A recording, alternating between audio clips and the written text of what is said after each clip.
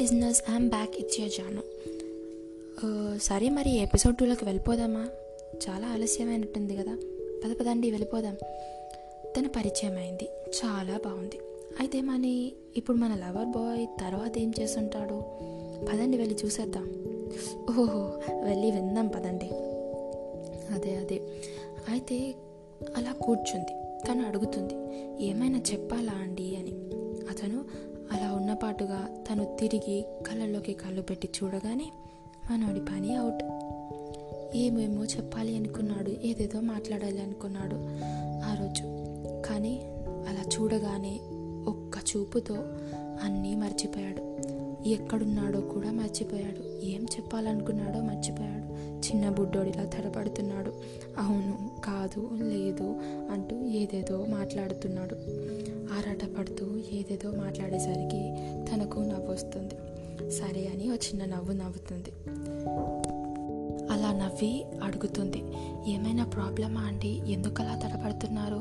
ఏమైనా నేను హెల్ప్ చేసే పని ఏమన్నా ఉంటే చెప్పండి, పక్కా హెల్ప్ చేస్తాను అంటుంది. సరే కానీ ఏం లేదు, ఓ చిన్న మాట ఏమనుకోరు కదా అంటాడు. సరే చెప్పండి అని అంటుంది. ఏమనుకోకపోతే మీరు ఆ కళ్ళకి కొంచెం గ్లాసెస్ పెట్టుకొని రండి రేపటి నుంచి అంటాడు. అయ్యో, ఏమైంది? బాలేవా నా కళ్ళు అని తను అంటుంది.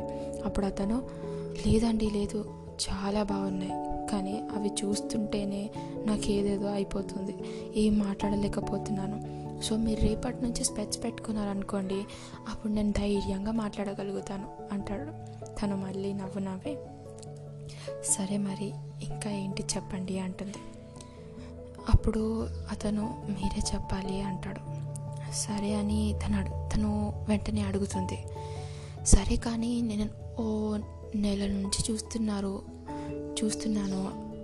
ఈ పుస్తకం పట్టి ఏదో తెగ రాసిస్తున్నారు, ఏం రాస్తున్నారు అంతగానం అని అడుగుతుంది. అప్పుడు అతను, అదా ఏం లేదు అంటూ చేతిలో ఉన్న పుస్తకాన్ని వెనక దాచేస్తాడు.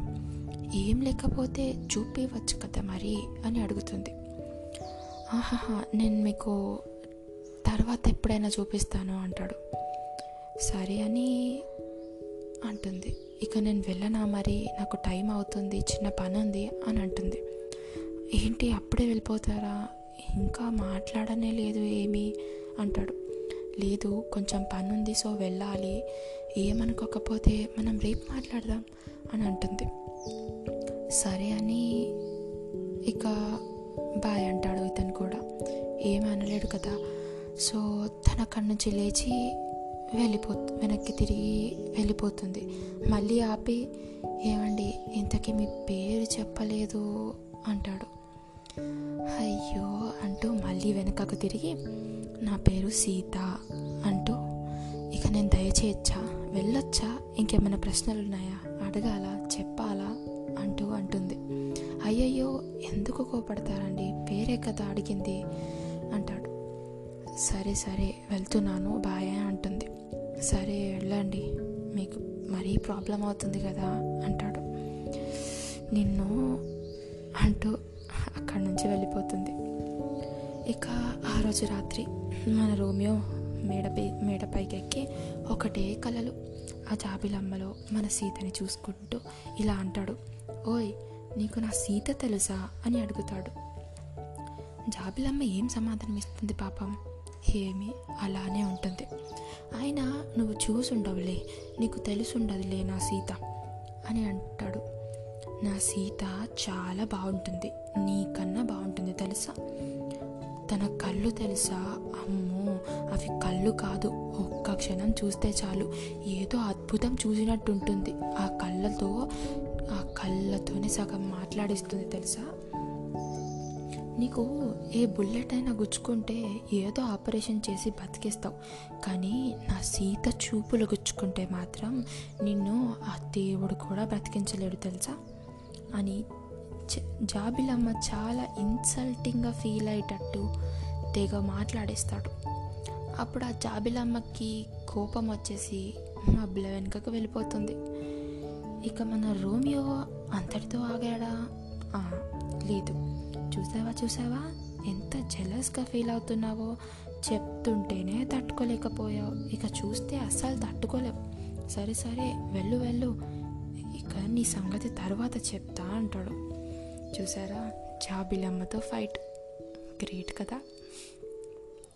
సరే, ఇంతలో మన రోమియో గాడి ఫ్రెండ్, అరే మావా ఉన్నావారా, గంట నుంచి పిలుస్తున్నాను రా, ఏ లోకంలో ఉన్నావు అసలు, అంతా ఓకేనా, ఏమైనా ప్రాబ్లమా, బాత్రూంలో ఎక్కడైనా కింద పడ్డావారా, మెట్ల మీద నుంచి కింద పడ్డావా, దెబ్బకేమైనా దెబ్బ తగలలేదు కదా, అంతా నార్మలే కదా అంటూ ఏవేవో క్వశ్చన్లు వేస్తూ ఉంటాడు. ఇక మన రోమియో, అదే మన హీరో, ఏమైందిరా, నేను పర్వాలేదు బాగానే ఉన్నాను కదా అంటాడు. ఏమోరా, నాకు తేడాగా ఉంది, మొన్న రాత్రి ఏమో ఏదేదో రాసిస్తున్నావు బుక్ పట్టేసి, ఇవాళేమో నీలో నువ్వే మాట్లాడుతున్నావు, ఏమైనా ఉందా, నీకే తెలియాలిరా బాబు అంటూ వెళ్ళిపోతాడు. తనకి కూడా సర్ది చెప్పి అక్కడి నుంచి పంపిస్తాడు. సరే, మరి ఇప్పుడు మన జూలియట్ ఏం చేస్తుందంటారు, అదే మన సీత ఏం చేస్తుందంటారు, ఓ లుక్కేద్దాం పదండి. తను ఆ స్పెట్స్ని చూస్తూ అలా అతని మాటలు గుర్తు చేసుకుంటూ నవ్వుతూ ఆ బుక్లో ఏముందా అని ఆలోచిస్తూ మెల్లగా నిద్రలోకి జారుకుంటుంది. సరే, ఇక తర్వాత ఎపిసోడ్లో ఆ పుస్తకంలో ఏముందనేది మాట్లాడతాం. Until then, US Janu signing off.